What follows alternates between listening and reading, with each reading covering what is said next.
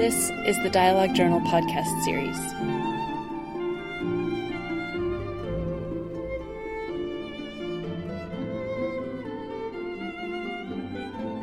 Hi everyone, my name is Brant, and thank you for tuning in to the episode today. We've got a very special guest. We've got Wesley Johnson. Wesley is an emeritus professor of business history at BYU. He received his BA from Harvard and his master's and doctorate from Columbia University. He served as the director of the Graduate Public History Program at the University of California, the Family and Community History Center at BYU, and one of the founders of Dialogue, a journal of Mormon thought, and also has been working extensively for the past couple of decades, at least, on the Outmigration Project for Mormons. So we're going to get into that a little bit. So we're joined by Wes. Wes, thank you very much for coming on. I really appreciate it. Yeah, we're glad to be here. Thank you. And we're also joined by his son, George. George actually is in my ward here in the Detroit area and was actually the one who told me I might be interested in this. So, George, thanks for coming on and helping me out, coordinating all this and everything. It's a pleasure to be here. Thanks, Brent. Thank you. So, Wes, let's start a little bit. You have this long, storied history that I've been interested in for a while, but I'm always interested in what started it. So, what for you really drew you to Mormon studies, and what was your upbringing like that kind of planted those seeds? Well, let's go to the upbringing. I guess there's one thing as a background. A leitmotif, you might say, to my life, and I'm sure to many, many other people of LDS extraction, is that I grew up very proud of the history of my family being with the Prophet since the very early days. And coming across the country, my great-grandfather, Benjamin Johnson, joined the church in about 1833, went to Kirkland, then went to Missouri, and went to Nauvoo, went to Salt Lake, bought a big piece of property that was thought was going to put him on the map. And then Brigham Young said, "I'm going to send you down to Arizona to colonize." So he did that. Fortunately, that piece of property that he had to sell was rather built Union Station. Oh, really? Yeah, so he missed a gold, if so a gold opportunity. Anyway, then so that's why my family wound up in Arizona, in Mesa and Phoenix, after this long hajira coming clear across the country. And so that story of that was the exodus of my family became part of a legendary part of our upbringing and my upbringing, to be very proud of this. So that's something that I think has always been terrifically important to keep me centered in the faith. Mm-hmm. Because I've heard stories and read manuscripts and books about what my forebears had to go through to keep their testimonies and to help the church move forward. Okay, so that's kind of a background. I grew up in Mesa, where my family lived, and probably a turning point for me was when I was 8. We moved to Phoenix, and that was quite a revelation, because Mesa was a sunny, nice little village in those days, 3,000 or 4,000 people. Everybody in town was a member of the church, and I felt very comfortable and very protected there. And suddenly I moved to Phoenix, and there were exactly 2 other Mormons in my school. But it was a wonderful experience. I got to meet Mexicans, I got to meet Jews, I got to meet Greek Orthodox people. In other words, I suddenly found a wider world, and that was something that was really, really very exciting to me. In the 3rd grade, I met a fellow named Fred Mendelson, who was Jewish. He and I became fast friends, went through grade school together, went through high school together, went through Harvard together. He today is a noted psychiatrist on Park Avenue in New York. There's a case where boyhood friends, we both succeeded in what we wanted to do, and it got me very interested in other people's. And I learned a lot from Fred about the obstacles that faced a young Jewish person like himself. Did you find any similarities between some of the obstacles that he went through as a Jewish person and you went through as a Mormon, or was that were Mormons still pretty highly thought of within the Arizona area? No, well, okay. The answer is yes and no. I think that luckily for him, there weren't that many Jews in Phoenix, and the Jews who did come there were running big department stores and jewelry stores. And so they had a pretty affluent lifestyle, and hence were highly regarded by the business community and so forth in Phoenix. And so my impression is that there was very little prejudice. Jews belong to the country club. In most cities in the USA, Jews did not belong to the country club. And so there were similarities and obstacles. I didn't really understand a lot of the opposition and fear of Mormons until I left Phoenix, because Phoenix was a very tolerant community. Had a very small Mormon community. Yeah, well, when I was there, we had one stake. 60 years later, there were 55 stakes in Phoenix. So Phoenix morphed from a village like Mesa to a big city. And around what time frame was this? 1940, I went to Phoenix.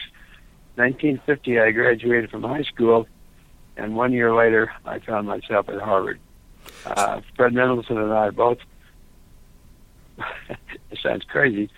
We sent away for catalogs from some of the 10 best schools in the United States. We read the catalogs and read what they offered and so forth, and we both concluded that Harvard spoke to our interest, especially of the way in which they encourage students to have organizations and the students to do a lot of things on their own. We thought that was great.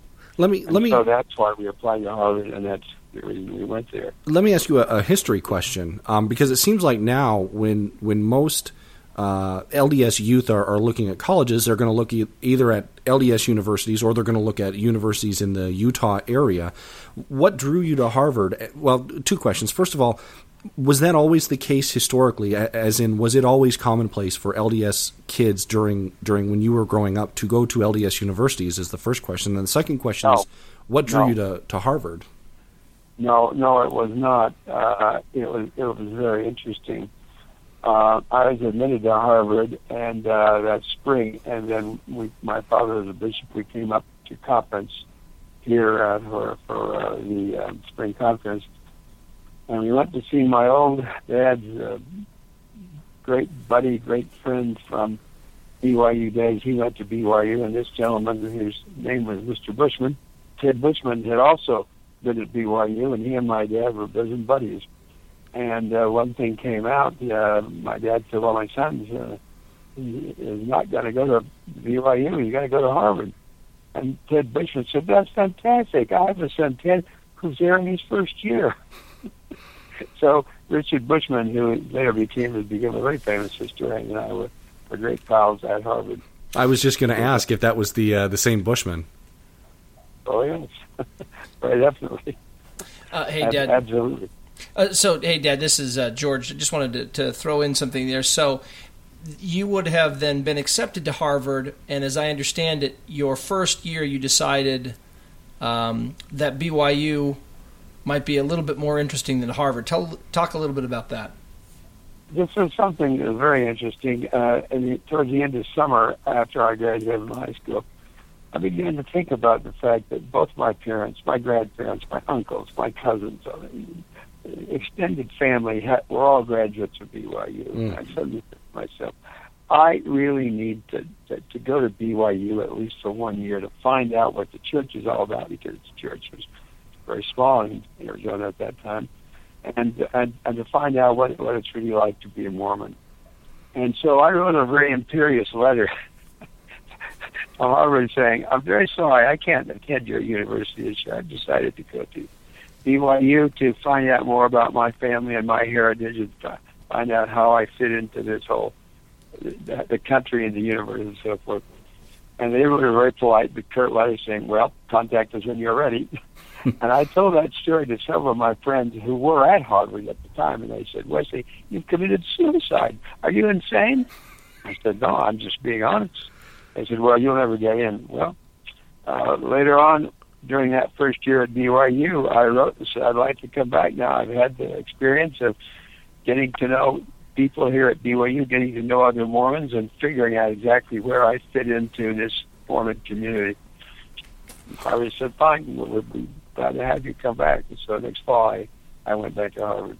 So tell me one about... reason I chose Harvard, though, too, besides the fact that my Jewish friend and I had decided it was the best place to go, is that I, in high school, had founded, with my friend Fred Mendelson, the two of us, had founded a independent news publication, a newsletter that came out every month that talked about what was going on in Phoenix from high schools from the student's point of view. We did that for 3 years. It was mailed every month. We mailed every issue on time. And that was a wonderful experience. We had the blessing of the principal, of some of our teachers, because we learned how to discuss difficult topics and yet to do it in a way that wasn't threatening to the school board or to the superintendent of schools. I look back on that as one of the great triumphs of my young life. But it gave me a wit for publications, and hence when I went to Harvard, the first thing I did was to go down and find out about when the I guess you might say not the trials were going to start for the Lampoon. And so a good friend of mine, Jack Limpert, Limpert, and I both went down and tried out for the Lampoon. And within several years, we were basically in control of the Lampoon. Really? Yeah. One of the guys that we both worked with, he was ahead of us in school, but we became good friends with John Updike, the novelist. And even though I think in later years neither one of us, Jack or myself, particularly approved of some of the subject matter that John wrote about. John was one of the most brilliant people I've ever met, and I learned a great deal from him. And so that was part of my Harvard experience, and certainly the high school newsletter and the Harvard Lampoon gave me a foundation later on for starting Dialogue, a very sound foundation. So let me back up a little bit before we get to there. So you had mentioned that a lot of people thought that it would be that you would have no chance to go from Harvard to BYU and then get back into Harvard. That's right. And I had at least 3 people who were at Harvard said you'll never make it. Which is surprising to me, because I would assume that Harvard would think if you've left, then there's no way you're going to come back. But you said that when you were at BYU, you had your Mormon experience, for lack of a better term. So what was it that happened at BYU that you could say, okay, I've done this, I feel good, and now I can go back to Harvard? Like, what was it that drew you back, and then what was it that made you feel like it was accomplished? Like you could say, okay, I've done it now. I had a great time at BYU. They had social units in those days, and I was a Bricker, which was the oldest of all the social units.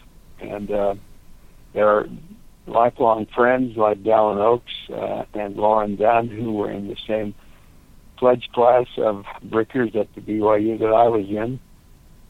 So going to BYU gave me a chance to meet many people who later became leaders in the church.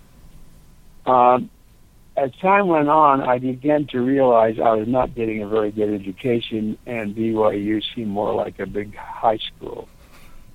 And I really began to understand that if I were going to get a education, it was going to be really a tough education. I mean, it would require a lot of work. I was going to have to go some other place. And so I thought about going to the University of Arizona, which is where some LDS, not a lot, but some LDS people went to our state university in Arizona. And And I thought about that, and I thought, well, I'm going to write Harvard. Who knows? Maybe they will take me. And they did. And I personally think one of the reasons they took me is because the gentleman who was head of the School of Education who interviewed me in Phoenix a year before to go to Harvard was very impressed that I had founded and was running an independent newspaper for 3 years in Phoenix that was circulated throughout the city to high school students. And he was very impressed with that. So I believe that may have been one of the reasons they took me. It was because they felt I was kind of an independent guy who was. Let me just clarify one thing, Dad, and that is that in terms of a timeline, you were accepted to Harvard, but because of your experience of visiting Bushman the summer before you were going to go to Harvard, you then deferred. You didn't actually go to Harvard first and then stop and go to BYU.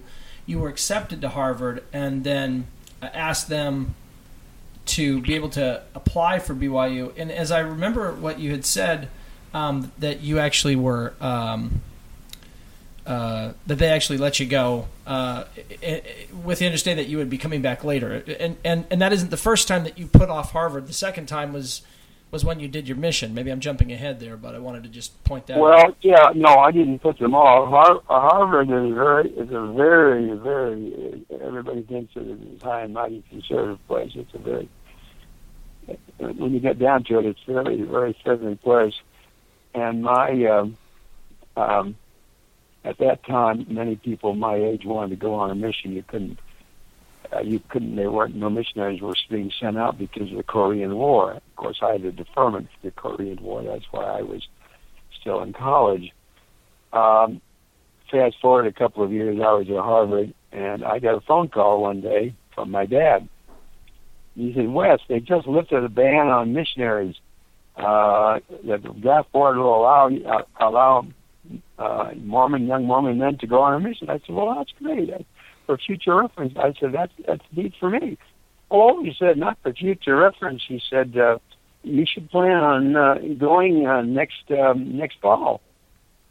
And I said, Dad, are you crazy? That's my senior year at Harvard. You want me to leave my senior year at Harvard to go on a mission?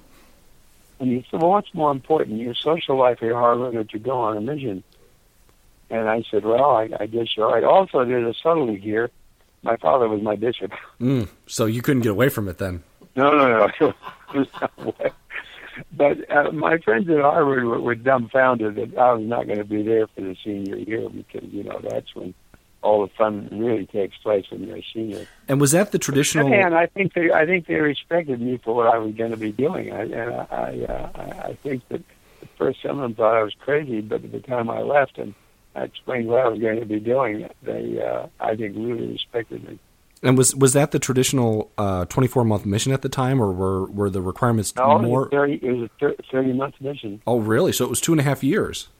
2.5 years, and Harvard said, when you get through, come back. I could cram a lot of courses together into 6 months, into one semester, and you can graduate. And the thing I'm very proud of, I came back after 2.5 years. I had not yet taken my general exams to finish my major field, which was history. I had to get all my notes and books and so forth that I'd had to take the general exams before I left. And in the space of about 3 weeks, I crashed program to read all my notes from all my classes, all this stuff, and get ready for the general exams. And not only did I pass the general exams, but they gave me honors, so I was able to graduate. But even though I'd been gone for 2.5 years, I was able to graduate from Harvard with honors. Let me ask you about the mission culture at the time, because now, especially now that the age changed, missionaries can go out as young as 18, sisters can go out as young as 19.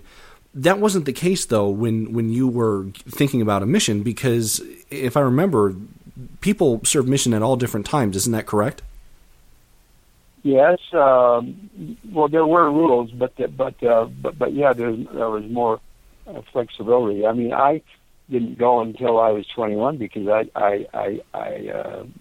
couldn't go because of the Korean War. Mm-hmm. And so I mean, I was But I mean, from my point of view, it worked out very well. I mean, you can imagine my first couple of weeks hearing about my mission, and all my friends saying, "You're going to miss the great big parties, the big dances, and all these things." And Harvard has a very rich social life. Mm-hmm. I was going to miss all that. But I realized that was a very short-sighted sort of thing, and that I'd been lucky to be at Harvard, and so what? I forgot about it and went on and did my thing. Where did you go on your mission? France. And was it always... That was a turning point, because I had been studying French history for my undergraduate major. And in France, I was very fascinated by reading French history. We had a mission president who encouraged us to do extra reading and to go to museums and to become acquainted with the cultural life of France. He said, these people are not going to have any respect for you unless you know about their history and what they've been doing. So all of you, you've got to learn about France. So I took that seriously, and I set for my goal to study the France in the 18th century, the period just before the French Revolution, the period when newspapers and magazines began to appear that criticized the king, that criticized the old regime, and yet they were written in such a way that most of these guys never got slapped into the Bastille or the big prisons, because they worded things so carefully that they weren't going in jail. And I really got a kick out of reading all this stuff. And so that is one reason why later on in my life I wanted to do something like that. In this case, with dialogue, it wouldn't be the French government, the French king, but it would be the church. But both of them are similar in the sense they are both highly centralized organizations. It's interesting that your mission president really encouraged you to go and experience the culture, because I served my mission in South Korea, and I think that's very true. You really had to show that you were interested in them as a people and not just there as a project, because we had the same thing. But I would also say that good for you. But I would also say that it's changed a little bit in the fact that it feels like we need to be making sure that everything we're doing is somewhat missionary related, and so doing things like museums and reading books on the history of the country is maybe de-emphasized. I think that helped more than it would hurt things. Yeah. But no, I would agree. And in my case, it helped me develop my persona in a sense that it played right into his interest in magazines and publications especially that were being put out at the time, despite the suspicion of the central regime. Mm-hmm. Also, I began collecting during my mission examples of intellectual journals. France is the place that really invented the intellectual journal. And so I came home with a trunk full of different kinds of journals. Journals of history, of political science, of literature, of anthropology, the whole thing. This is a personal collection I wanted to come home with. So my mission was a very formative period of my life that prepared me for this thing. I had been finally come back to I graduate from Harvard. I graduate from Harvard. I come back now to the country. My mission's over. I go back and do the 6 months thing and finish up Harvard.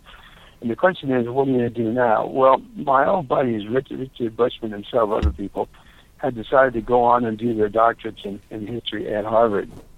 And I went to see them at a famous dinner, and I said, gentlemen, I appreciate your welcoming me back to Harvard, but guess what? I'm not going to come here. What? You're not coming back to Harvard? Well, you're giving up history? I said, no, I'm not giving up history, but I've decided to leave American history and do European history. And frankly, I said, Columbia is the place to study European history. And I've had the blessing of several of our friends here, professors here, who think that's what I should do. So I went to Columbia.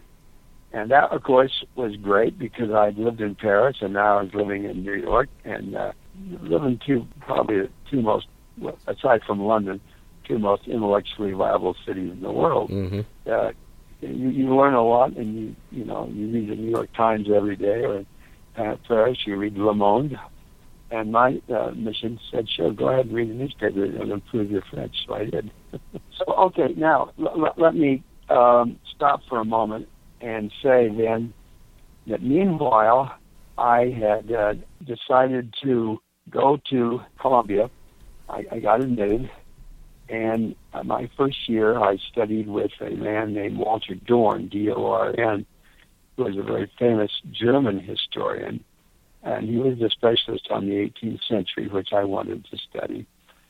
And he encouraged me to do my master's thesis on Paris in the 18th century.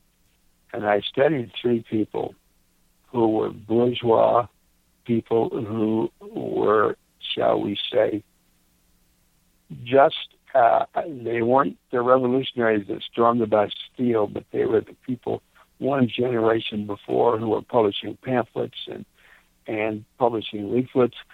One of them was a woman, Madame Geoffrin, who held a salon, and she made this popular where women especially could host a salon and invite maybe 15 or 20 intellectuals, and they would sit there and talk about ideas and so forth.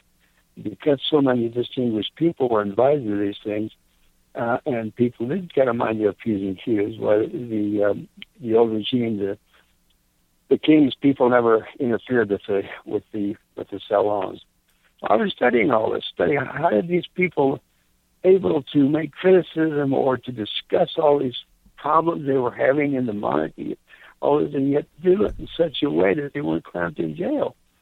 That was really a fantastic lesson for me, because I must say that many people said, well, Wesley, you're doing this thing in dialogue, you're going to get excommunicated, you're going to do this and that. I never had a phone call, I never had a letter, I never had an interview with anybody about my activity in dialogue. But there was concern about it, though. Well, there was concern about it, but nobody called me in to be concerned about it. And when I came here to be interviewed to become a professor at BYU and to leave the University of California, I was never asked to justify or even discuss why I was one of the founders of Dialogue. That never happened. There have been some pretty high-profile individuals involved in disciplinary courts recently. Yes. It's interesting to hear that even during your time, when it seemed like a free flow of Mormon thought was a little more accepted, or it happened a little bit more, that some people had those same concerns, but no action was taken against you, whereas some other individuals, they might be taking. I'm just really interested in how it seems like there's been a bit of a shift from. Yes. For example, I don't know if someone could start their own version of Dialogue in 2014. I don't think so either. They might, but I don't think so. But then again, I would also say that your experience in Arizona and your experience in France probably led you to be able to at least articulate some of those things, kind of like what you were talking about, articulate in intellectual discussions that wouldn't seem threatening. or disparaging or things like that.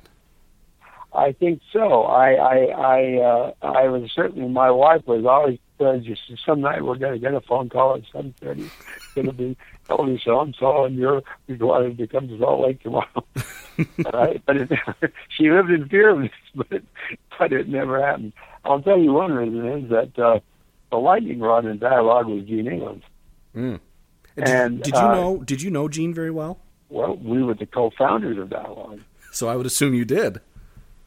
Gene and I were the co-founders. We had other people helping us. We were the co-editors for the first 6 years.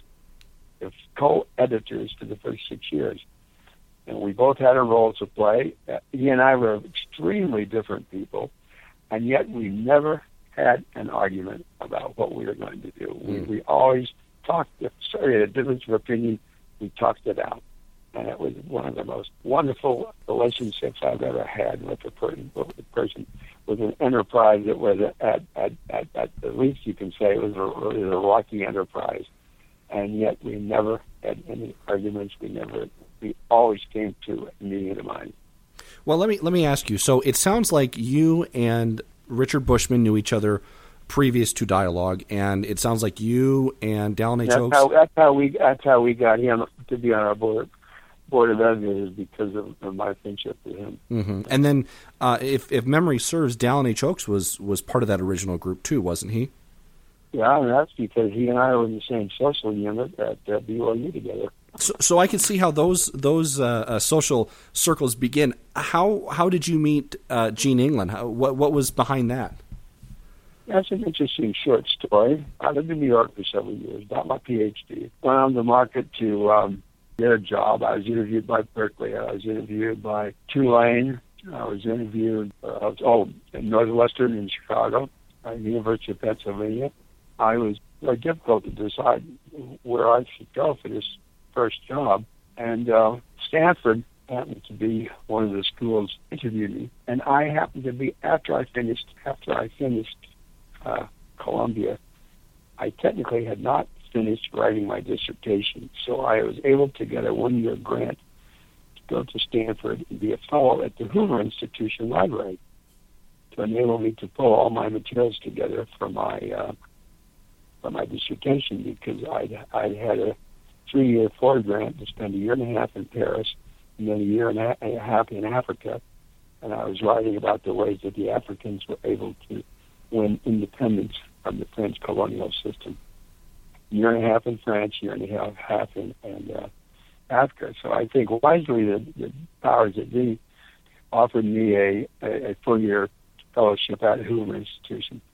And that was great, because I happened to be there when Stanford decided that I was being marketed as a European/African specialist, and they wanted someone to teach about Africa. And so I was interviewed, and I got the job. It wasn't a permanent job, but it was a job for a 6-year job. And that was great. That gave me time to finish my dissertation and give me time to get some writings out and so forth. So that worked out very well. So that's why I was at Stanford. And the third month I was at Stanford, my friend Paul Salisbury from Salt Lake City, who was a Stanford graduate, came in to see, was by now a mission companion of mine, and he in France. And now Paul Salisbury was in Salt Lake as an architect. He would fly into Stanford from time to time to visit his old friend. One afternoon we sat out on the lawn in the quad of Stanford, our picturesque place, and we were ruminating and talking about things. And we got talking about magazines. I showed him some of the journals that I brought back with me from overseas and so forth. And Paul was a very bright connoisseur type of guy. He knew a great deal about French culture. He knew a great deal about publishing and so forth. And he and I both said, wouldn't it be great? It's really time that we have some kind of independent publication in the Mormon community. Something really looks solid. It looks like some of these French journals, beautifully designed. Really not just kind of some amateurish things that some people are trying to put out. Because there were some places, Wisconsin, and I don't know, 2 or 3 places that were trying to get out newsletters and so forth, but they all looked very, very, very amateurish. Paul was staying there for a couple of weeks on taking a vacation, and one of our friends I came and said to Paul and me, "Hey, you guys, I hear you're talking about doing a journal.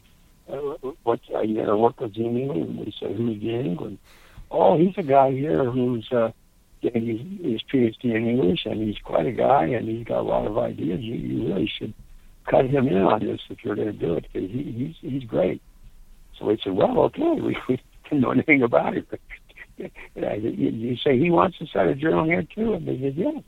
I said, "Well, I guess if it's a good idea is in the air, it tends to spread." So let me ask you about that good idea. It seemed like, so it wasn't just you, it was a lot of people that were saying, yeah, let's do this. What was going on in the, I don't know how to phrase it, but what was going on in the environment that made you and others feel like we need an independent journal out there? Or was it just... So because the civil rights movement was going on, the war was going on, there was no place to express a point of view. Mormon magazines were strictly to repeat the talks of general authorities. Once in a while, they had a non-general authority write an article. There was no place in the Mormon community to express yourself. An independent journal would be the only way that we could express ourselves. And that's something that Paul Salisbury and I understood, and after we met Gene England, found that he had the same point of view. We had a meeting one night in a student apartment in Escondido Village, and we walked in and saw Gene and his people, and they eyed us very shiftily, and we eyed them very shiftily. Like, here's the opposition. Who are these guys? Where did they come from? And we found out it was the law of duplication or the chance. They had some of the same ideas. But what began to happen, though, is that we had several more meetings, and it became clear that they didn't have as much experience as we did in the mechanics of actually putting out a journal. I certainly had from the Lampoon and these other experiences I had, and Paul had a lot of experience in type styles and designing a magazine, and the whole thing. Gene England had been editor of the Pen, the U of U literary magazine, and he wasn't too familiar with how to get out of the magazine, and I think his job there was to, solicit articles and talk about poetry and literature. But still, he had a wealth of information, and we realized also he had something that I didn't have, and he had contacts in Salt Lake. I was an outlier from Phoenix. I had no contacts in Salt Lake, and get this magazine going, we were going to need some kind of connection with Salt Lake to somehow, in my view, allay the fears that we knew were going to grow about what this group down in California was. I could imagine after a while that we would be targeted as these radicals in California.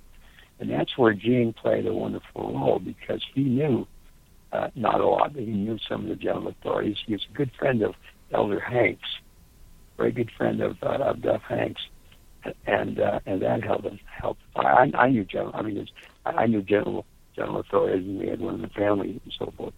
But Gene just had more contacts there. So we kind of divided things up. He was going to try to work the things in Salt Lake, and I said, okay, what I'd like to do is create a national board of editors. And so I pulled out all the stops of all the people I knew who were Mormon intellectuals and asked them to come on the board of the magazine, and Dallin Oaks did, and 12 Harvard professors did, and Carlford Broderick, who was a big sociologist at Penn State, came on board. She was a big banker down in Phoenix, came on the board. And we had Chase Peterson, who at that time was just making the transition to become the dean of admissions at Harvard, came on the board. He'd been a friend of mine at Harvard.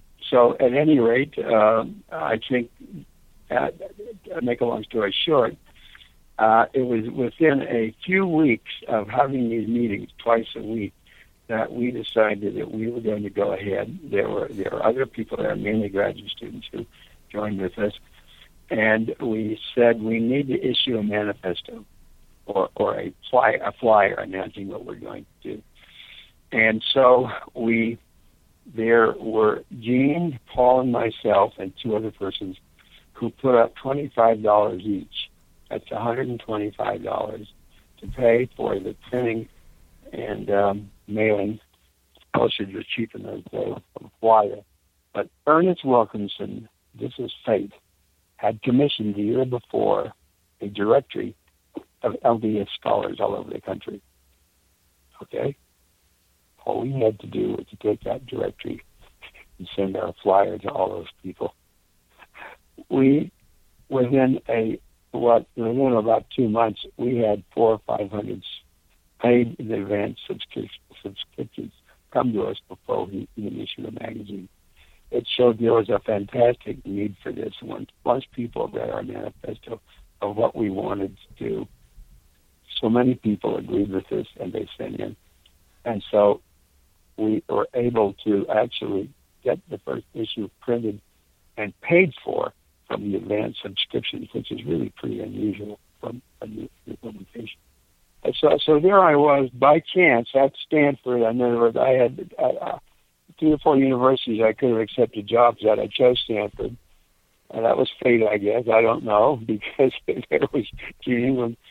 And I really needed someone on the campus to help, because Paul Salisbury became what we call our publication letter, because we had the magazine published in Salt Lake City, and you need somebody on the scene there when you're publishing to work on the proofs and everything to make sure things go.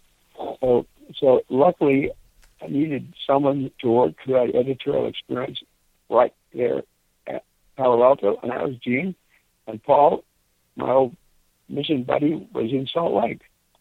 So that meant we had a viable team to get this, to get this magazine off the ground. Mm-hmm.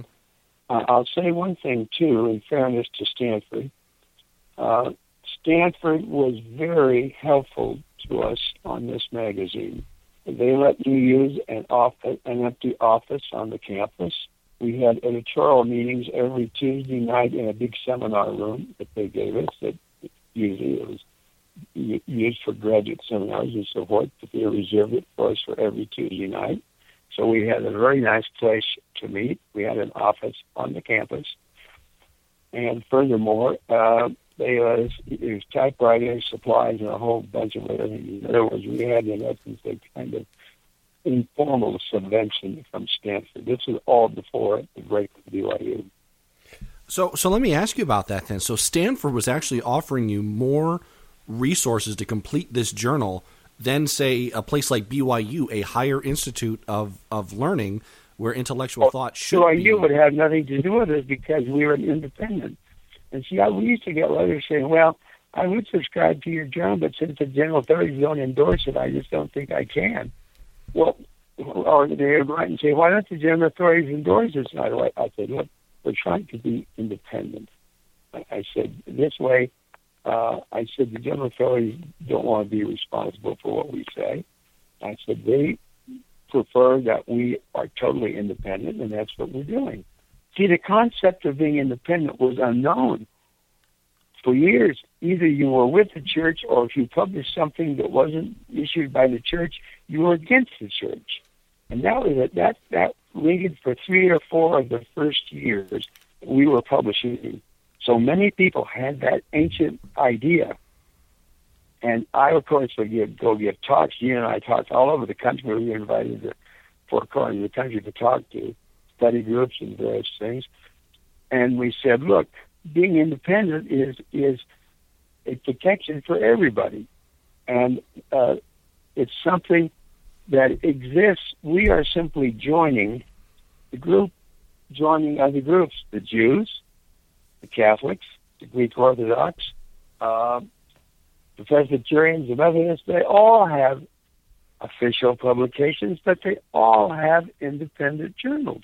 They're not against the Methodist Church, who are not against the Catholic Church, but where lay people can write articles and exchange ideas. I said, that's all we're doing. We're copying what already exists in the good old USA with all the other churches. So what we're doing is not some kind of wild idea. It's simply joining the other groups and doing something that has become normal and an accepted part of American life. Well, many people, when they heard that argument, began to change their mind. So you had mentioned that, you'll have to refresh my memory, did you try and get in contact with general authorities to let them know what you were doing and Yes, I didn't do that because I was, well, for one thing, I was teaching. I was a professor and I was teaching. I couldn't get away that much. Gene England was a graduate student. He was writing his dissertation, so he could fly to Salt Lake for 3 or 4 days and talk to people, which I couldn't do. I couldn't cut my classes that way. So, and anyway, he had more contact. I had contact, but he had more contact. And so he went to see people like Nathan Eldon Tanner, who I didn't know, who was number 3 in the church. And he visited, of course, Beth Hanks, and I don't know, who knows, I have a list of 4 or 5 different authorities. We also sent letters to all of the 12. I don't think we sent it to the 70, announcing that we were going to publish, that we are, almost all of us were returned missionaries, that we were members of the church in good standing, and that we wanted to do something the church could be proud of, and something that would be useful to people who like to write and exchange ideas in the church. And at the present time, the Improvement Era is not a place that solicits or prints these type of things. And whereas I looked at all the other churches that had independent publications, we're simply going to join the other group of American churches that do this. So yeah, we never we had letters from different authorities who wrote on different matters. Let me say this: the biggest flap we ever had is when Stuart Udall was Secretary of the Interior. Stuart Udall is a very famous old Arizona family, one of the most illustrative and revered Mormon families in Arizona. He became JFK's Secretary of the Interior. He wrote a letter to us, which he wanted us to print, on his station as Secretary of the Interior. And I think he thought he was more important than he really was. Saying that I'm suggesting that the brethren should meet and have a conference and work out this thing about the priesthood with the blacks and so forth. And he said, I can't understand why having a conference and getting all the relevant people in and talk about it and make some decisions. And let's get beyond this in the next couple of months. Well, it fell to me to make the decision, and I announced to the staff, I said, I'm not going to publish this because it's too prescriptive. And I said, our journal is not a prescriptive journal. It's not our goal to be prescriptive. But I said, on the other hand, it's a free country, and if he wants to send us a letter to the editor, I don't see any reason why we can't print this. So we all of us mulled this over for a week or so, and finally that's what we did. And we'd all griped about it for about a week, and then finally I talked to him on the phone several times. I said, well, I'm not going to give in. I said, we're in a very edgy position here. I said, we've just started this journal a couple of years ago. We've gotten along just fine, and we've done it because we haven't tried to be prescriptive and tell the general authorities what to do. That's what you're doing. Now, I'm willing to take a chance and publish that as a letter to the editor, your opinion. And we'll put on the column, the opinions of people writing letters are their own and are not necessarily those of the staff or editors. Mm-hmm. So that's what happened. Udall finally backed down, and he wrote a letter that was much less fiery than his original letter. And I thought, well, we solved the problem. But, we got more flack about that. Even though he toned his letter down, he got more flack about that than any other thing during my 6 years in the editorship that we did. Like, what kind of resistance or disapprovals did you receive? Nobody from the general authorities, the general public who wrote to us, and the general public said, you're violating what you're trying to just announce that you were not going to try to tell the general authorities what to do. And here you've got one of the, he is a famous guy, and he's Secretary of the Interior. He's told that he has nobody to tell you the general authorities what to do. So, but we didn't have people. I think we had a half dozen people cancel their subscription. But anyway, what I'm trying to say is that in retrospect, that was not a big flap, but that was the biggest flap we had. We didn't have any big flaps. So the whole discussion on Africans and blacks in the priesthood, you spent time in Africa, didn't you? Years, yeah. I wrote my doctoral dissertation for Columbia, and my first book is on Africa, African history, published by the Stanford Press. So how did that experience shape your view of the restriction for blacks in the priesthood, especially within the context of your time over there, and then the Secretary of the Interior letter, and all those different things going on during the Civil Rights era? I mean, I've got to imagine that you must have felt a lot of emotions concerning that issue.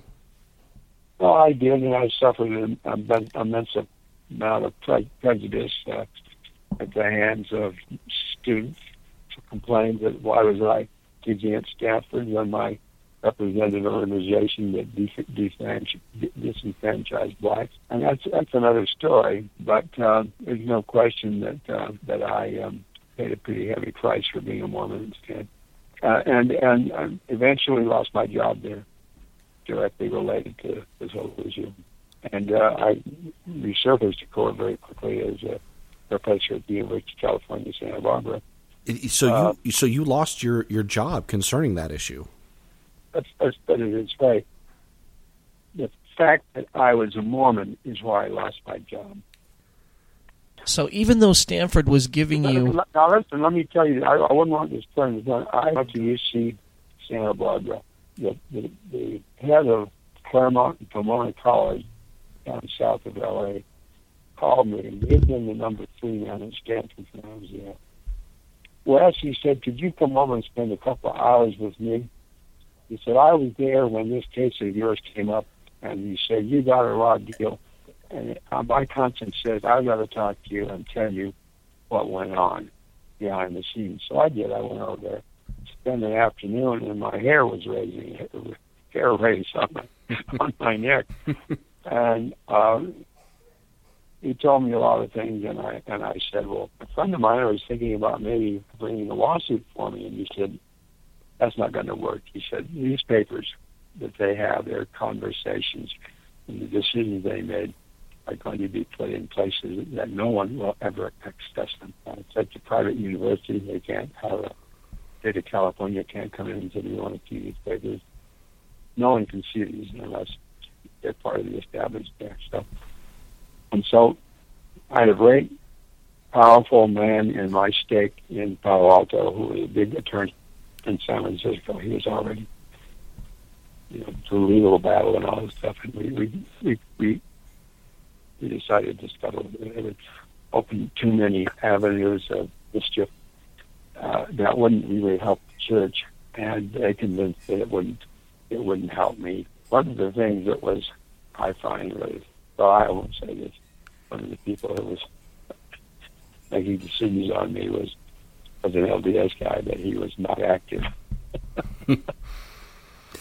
and I told that to them, they said, you mean old X there? He smokes a pipe every day, and he's going to deem you? And I said, that's right. So one of the things you mentioned was that you did not want to, I think your words were, you did not want to be proscriptive to the church. It seemed like there were some subjects that you didn't want to cover. Is that right? There were some what? There were some subjects that you didn't want to cover for dialogue. Is that right? I don't think so. I don't think we ever had a list of, we took a point of view. I know that people kept saying, oh, why don't you write something? And I really, given my experience in Africa and all the studying I could have written a very powerful article. But what are you going to do when you're editor of a publication and the article I would write would probably get us in trouble? Get me in trouble and hence get Dialogue in trouble. Mm-hmm. So it was very frustrating for me to take that point of view. But I mean, I could have said, well, I don't care about Dialogue. I'm just going to go ahead and say it. But I'm proud to say that Gene and I both were the ones who solicited, 6 or 7 articles in Dialogue that we both believe, those of us who were there at the time, believe that these are articles that some, not all, but some of the general authorities read and which helped them frame a view on this. I know it's Revelation and so forth, but there were a lot of discussions going on before the Revelation came, and a lot of meetings and so forth, and we know that many of these articles were quoted and people read them. So I felt, even though I didn't come out and do it because I wanted to protect the magazine, that the magazine did great service in the cause of trying to get the priesthood issue resolved favorably. Did you, and I don't know if you would have this information, but if you had to take a guess, how many general authorities possibly were reading Dialogue at the time? Was it commonplace for them to read it? Was it only a select few?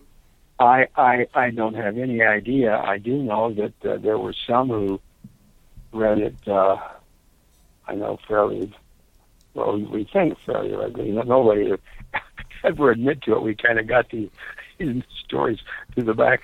Someone was ex-secretary or someone was, worked in the office and saw dialogue there. So it's something I couldn't with any accuracy speak to. But let me say this, dialogue was certainly read. I mean, it was, but we sent subscriptions to every man of the 12. They had access to it because we felt it was, when we learned, we said, we think it's important for you to find out what we're saying and not to find out from some other source, but to find out from the magazine itself, and here is your free copy and free subscription. And we hope this will help you understand what we're trying to do and that we are not a threat to the church and we're all good members of the church and so forth and so on. Hey, Dad. So do you feel like as you were creating, at least when the issues were coming out, do you feel like you raised the bar in terms of the dialogue of what people were talking about? It wasn't just people reading the standard manuals, but do you feel like that people became more interested and engaged and more active in chatting about the church? And do you feel like oh yes, at that time, I don't know, the dialogue issue came out in '66, and for the next 5 or 6 years, it seemed like we had a host in cities around the country of study groups, and from what I could tell, the majority of these study groups were based on what they were reading in dialogue. Now, when Sunstone eventually came out, why Sunstone was quoted and so forth, and then when the Women's Exponent came out, that Claudia Bushman and Laura Ulrich and others started, that became a focal point. So I think what dialogue started this, well, look, someone said, why did you start dialogue? And I said, well, if you want a one-sentence answer, it's because I felt it was time that Mormon community have a place where its intellectuals could exchange opinions and get to know each other, something that does not exist at the present. And I'd also submit that, so I'm a young guy. I'm only 30, and we have the online world, and I think the blogs are there. I mean, and you've still got, Journal of Mormon History still there, Dialogue, Sunstone, Exponent, a lot of these other periodicals. But to be honest, I worry a little bit. I stumbled upon most of these things on the internet about 7 years ago, and that's kind of where I learned all these. I learned that these discussions have been taking place for a while, but to be honest, sometimes I look at my peer group and I say, guys, do you not see this whole expansive world of thought out there? I mean, there is so much more out there, and that's why I was really interested with what you were saying about some people were saying you're going to get excommunicated because there's that same thought, although now it seems like our phrase of choice is, well, that's not pertinent to my salvation, so I'm not going to, I don't need to know about that, to which I almost want to say, It kind of is, because it makes the whole Mormon experience that much more rich. I mean, I'm amazed at these similarities I'm seeing between my generation and what you were going through during that time. Yeah, no, it's funny. Professional historians deny this, but history often goes in circles, I mean, things come back, history repeats itself. Again, professional historians don't like to say that, but it's true, though. Dad, hey, let me ask you another question. Do you feel that once you were you had mentioned that you were sending a free copy to the 12? Is that correct? Right, and I think the presiding bishop put, and I think we did for a while. But then the 70s began to expand. So much we really couldn't afford to send it to all of a sudden. I think we said to the 70s. So here's my question. So do you feel that once you began publishing these things and once these got out and these study groups were starting to happen, and it sounds like you really raised the bar in terms of the discussion that people were having at the time? I think we did, yes. Do you feel that the general authorities were then, I mean, was this kind of maybe in a very roundabout way, was this kind of a notice to the general authority that there were intellectuals that this wasn't, I mean, if you look at maybe historically, I would guess that early on in the church, many of the people in the church were maybe not as educated as later on they were, right. and so in the 40s, 50s, and 60s, when you've got and your out migration project would probably maybe shed a lot more light on this, but as Yes, the 40s that's and the true. 40s, 50s, and 60s, you're getting a lot more children that, rather than just being on the farm, they're actually becoming more educated. They're going to places like you did to Harvard, and they're coming up through the ranks, and they're beginning to question instead of saying, well, okay, I respect the authority, I respect the priesthood, I respect the church.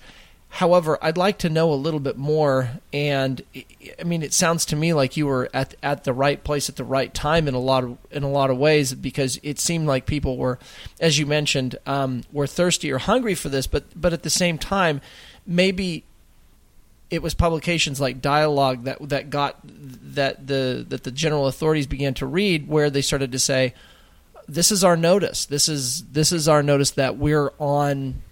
That we're on, we need to be on high alert here to that people are listening and they're reading. I have no evidence of that, but my guess is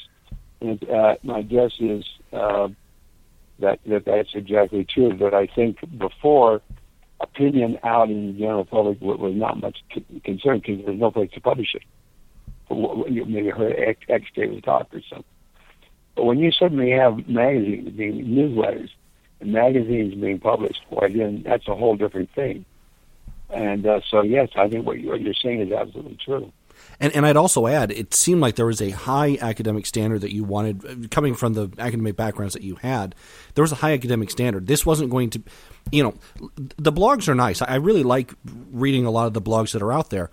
But at the same time, it seems like they don't carry the same kind of credibility as someone coming through with a strong academic background and being able to create a valid argument with valid footnotes and well-researched and well-written. Well-edited. I mean, I think that plays a big factor in maintaining that credibility compared to, like you said, some of the amateur periodicals that you had seen, which just by their amateur nature, lacked that credibility. Whereas Dialogue comes off the press, it looks professional, it's got this nice background, and it's well done, and all of a sudden that sets a standard for everybody else, it seems like.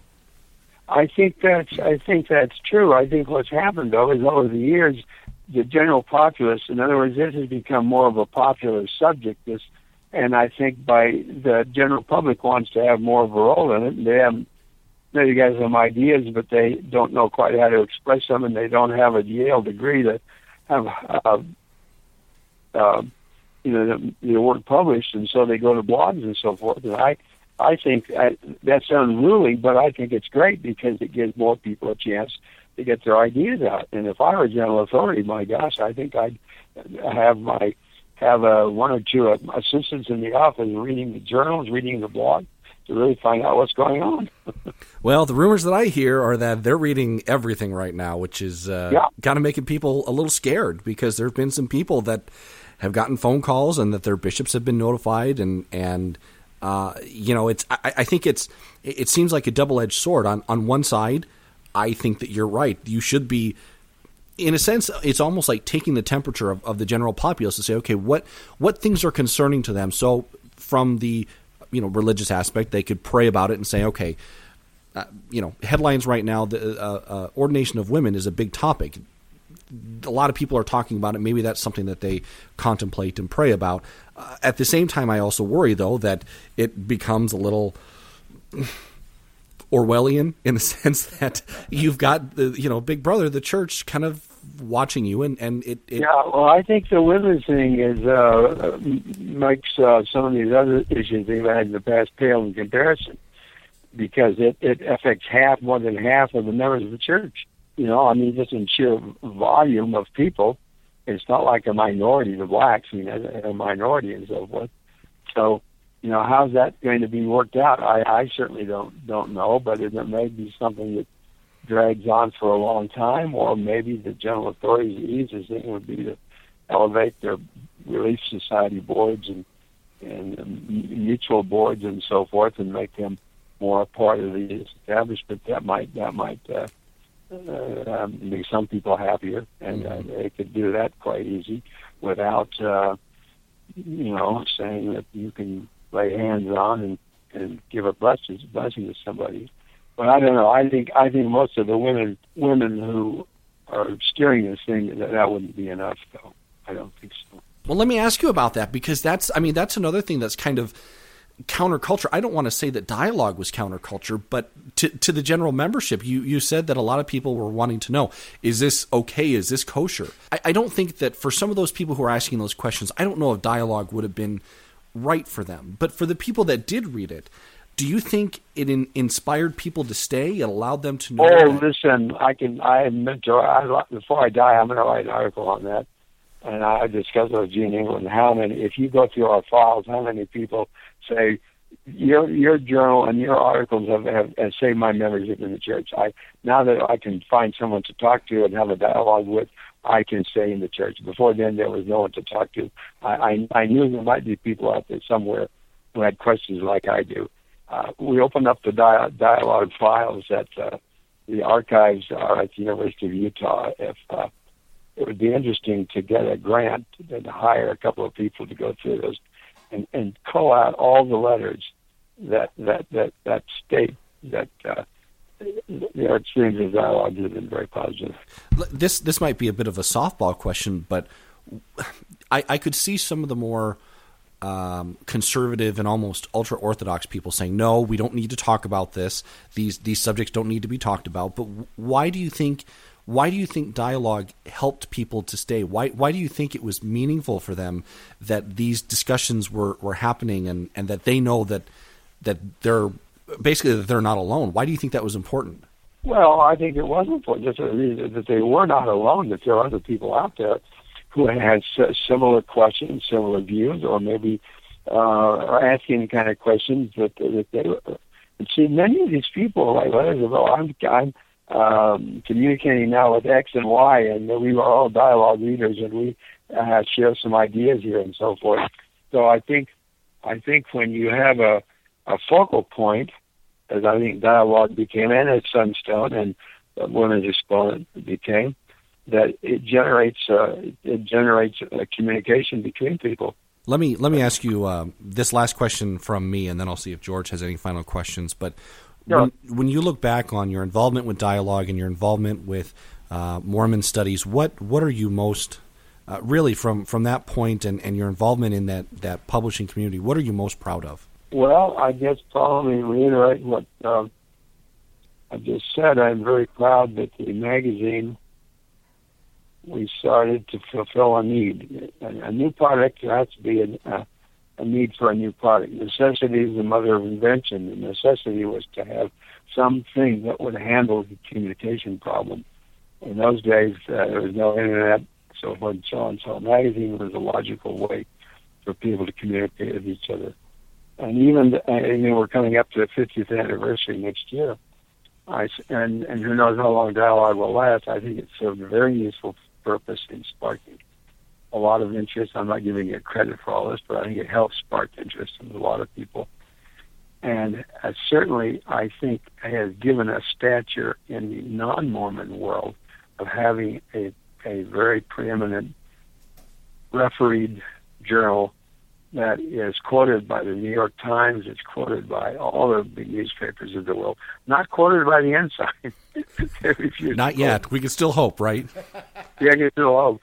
But the rest of the community, dialogue is readily good. So I'm very proud of that. And as I said, my goal was to try to get people in a way where they could communicate with each other. And that was the mechanism at the time. Now we're moving into a new phase with blogs and everything else. But that's what I'm probably most proud of. And secondly, I think it helped us retain. I can't prove this, but I mean that's my guess. I think it helped us retain a lot of intellectuals in the church, because it would be easy to lose many intellectuals. And I think, thank him, we had a president of the church who understood the media, and I just wish we had that. But no, man, he was so alive.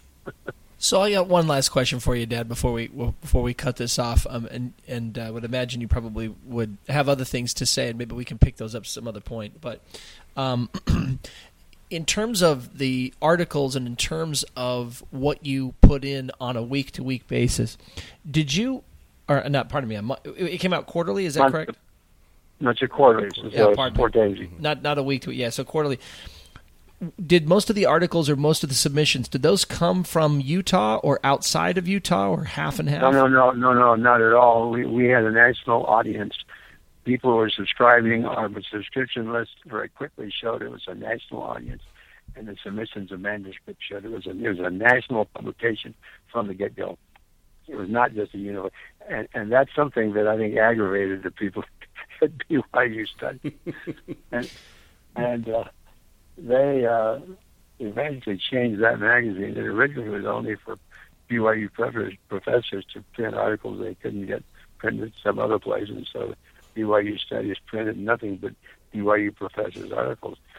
Well, once they began to see the light, then they opened up the journal to anybody could submit things and make it more of a general sort of a journal. So dialogue brought that about, which I think was a good thing to have a recognized journal of the church that anybody could submit an article to. You couldn't do that before dialogue. Did you find that the articles that you received from California and New York were substantially different than what you received from, say, Utah and Idaho and the Mormon Quarter?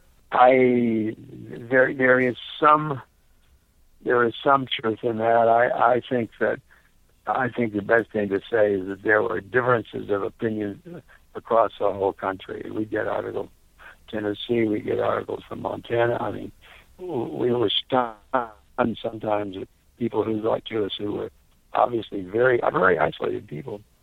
But they said, we prayed and knew that someday that people of dialogue would be out there and we can send an article here that we've written. And right. Nobody here knows anything about it, but we're sending it to you. And sometimes the articles weren't publishable, but many times they were. All right. Well, thank you very much, Wes, for coming on. I really appreciate you taking some time and talk with me. I think this is to be honest, I think it's a fascinating subject that we need to kind of remember where this started from, because like you said, I think history repeats itself. So thank you very much for coming on. Yeah, my pleasure. Thank you. And thanks, George, for hosting me here at your home and setting everything up and kind of planning all this. I appreciate it. Brant, thank you very much for taking an interest in getting this online. It means a lot to my father and I. Thank you. No problem. And everyone, thank you very much for listening, and we'll talk to you again after a while.